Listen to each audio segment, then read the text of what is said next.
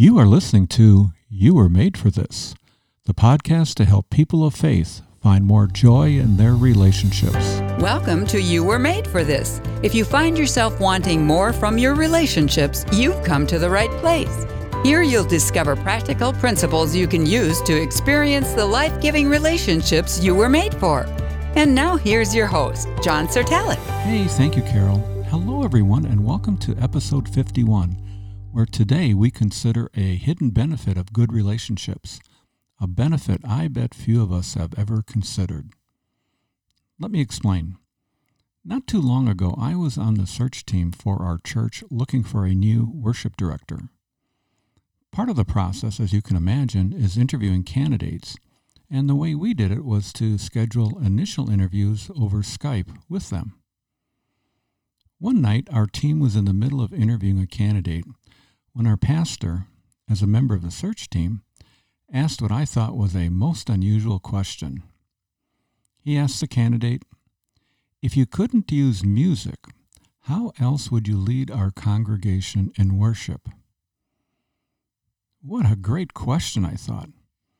The candidate's answer wasn't anything memorable, but after he finished responding, I felt like jumping out of my seat, thrusting my arm in the air and shouting, "Hey, everyone, look no further. Hire me. I can do this job.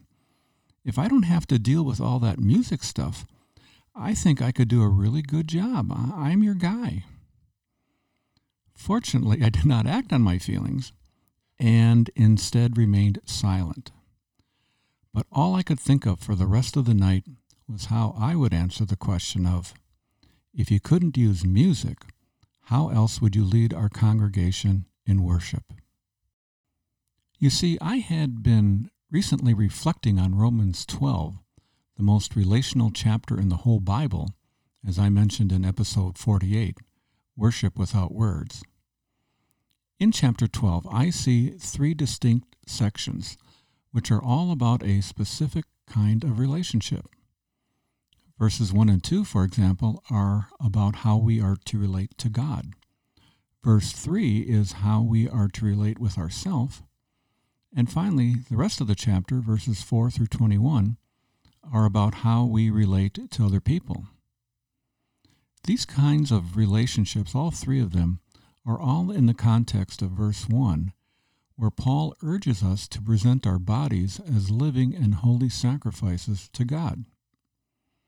Since relationships are a big part of all that we are as a human being, they can be seen as a means of sacrifice and worship to God. So all of this was on my mind, this thing about relationships and worship, from which I would answer our pastor's question, if you couldn't use music, how else would you lead our congregation in worship?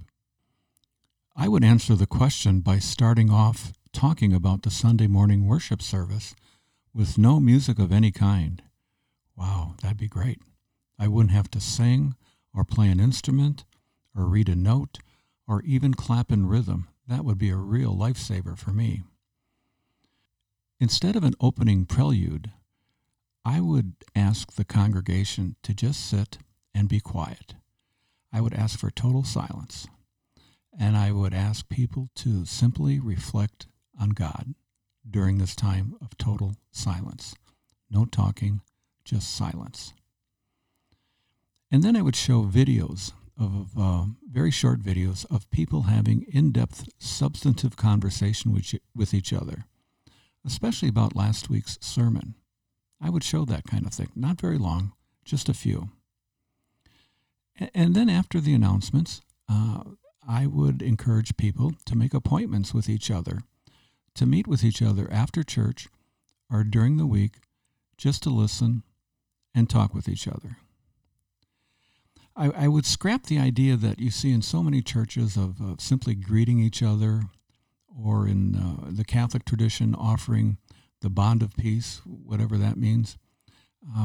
Those kinds of things I just find really superficial, and they kind of distract from the sermon, because there's never enough time. If there were more time, I think it would be great, but there's just never enough time. So then we'd have the sermon. And then following the sermon, instead of music during the offering, would take prayer requests from the pulpit. I'd ask, who could we pray for? I would also talk a lot about giving money, giving of your financial resources during this time, and how we relate to our money. That's an important relationship. I think I talk a lot about money, a lot more than most pastors, because how we view our money really it goes to the heart of how we view God. If we're stingy with our money, we're probably stingy with God. There's just great blessings in being sacrificial in our giving financially. This may be a reason why I've never been called to be a pastor. And then after the sermon, instead of a song, I would have 3 people come to the front to discuss briefly how God spoke to them from the message that the pastor preached. And then finally at the end, instead of a benediction, there would be a relational call to action based on the sermon. Maybe a question to ask oneself, or a question to ask each other. With this kind of approach, with no music, there would be no more worship wars. There would be no need to have a service for the baby boomer plus crowd, and then a separate worship service for the millennials and that age group, because we would mix everybody together. So that's how it answer the question in terms of the worship service. And then during the rest of the week, there would be other relational things we would do as a worship team. So instead of worship team rehearsal with all that music stuff, I would have the team gather and pray for the relationships in the congregation. I would pray for healing that was needed in relationships among the people attending our church. And I would have prayer in praise of relationships that were improving and going well. And then I'd have the worship team out, meeting with our church people and asking them how they're doing. I'd have them praying for people and walking down whatever path they're going that the Lord has led them. And it wouldn't be in the church. It would be at their homes. It would be at coffee shops. It would be in the parks. Any place where people are gathering, not the church building. And I'd have the worship team focus on Romans 12, 4 through 21, to get to know people in our congregation, to encourage them to use the gifts that God has given them, to weep with them when they're weeping, and to rejoice with them when they're rejoicing. Well, if you forget everything else, here's the one thing I hope you remember from today's episode. Worship is a lot more than singing songs on a Sunday morning. We can take our praise and worship of the Lord to another level when we focus on our relationships and offering them as a sacrifice to God all throughout the week. How then can you respond to today's show? Well, you can ask God for help in making your relationships the best they can be. Ask Him for His direction in tangible, practical things you can do in one or more of your relationships to make them worthy as a sacrifice to Him. And as always, another thing you could do is to let me and your fellow listeners know what resonated with you about today's episode. You can share your thoughts in the Leave a Reply box at the bottom of the show notes, or you can send them to me in an email to john@caringforothers.org. In closing, I hope your thinking was stimulated by today's show to both reflect and to act, so that you will find the joy that God intends for you through your relationships. Because after all, you were made for this.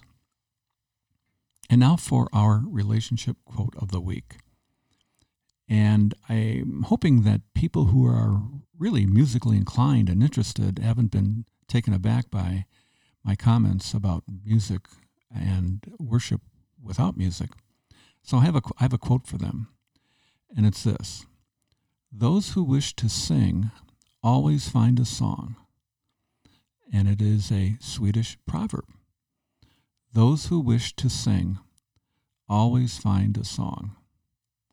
I'm going to have to think about that one. I don't really wish to sing. So where does that leave me? I guess I wouldn't be a very good Swede. Anyway, I kind of like this quote, though. Those who wish to sing always find a song. Well, that's all for today. Thank you for listening in. And, I forgot to mention that our church did end up hiring a different person for the worship director job, as disappointed as I was. However, if your church happens to be looking for a new worship director, let's see here. Carol just handed me a note. She said that I should just keep my day job. I wonder what she meant by that. Anyway, thank you for listening in, and I hope to see you next week. Goodbye for now.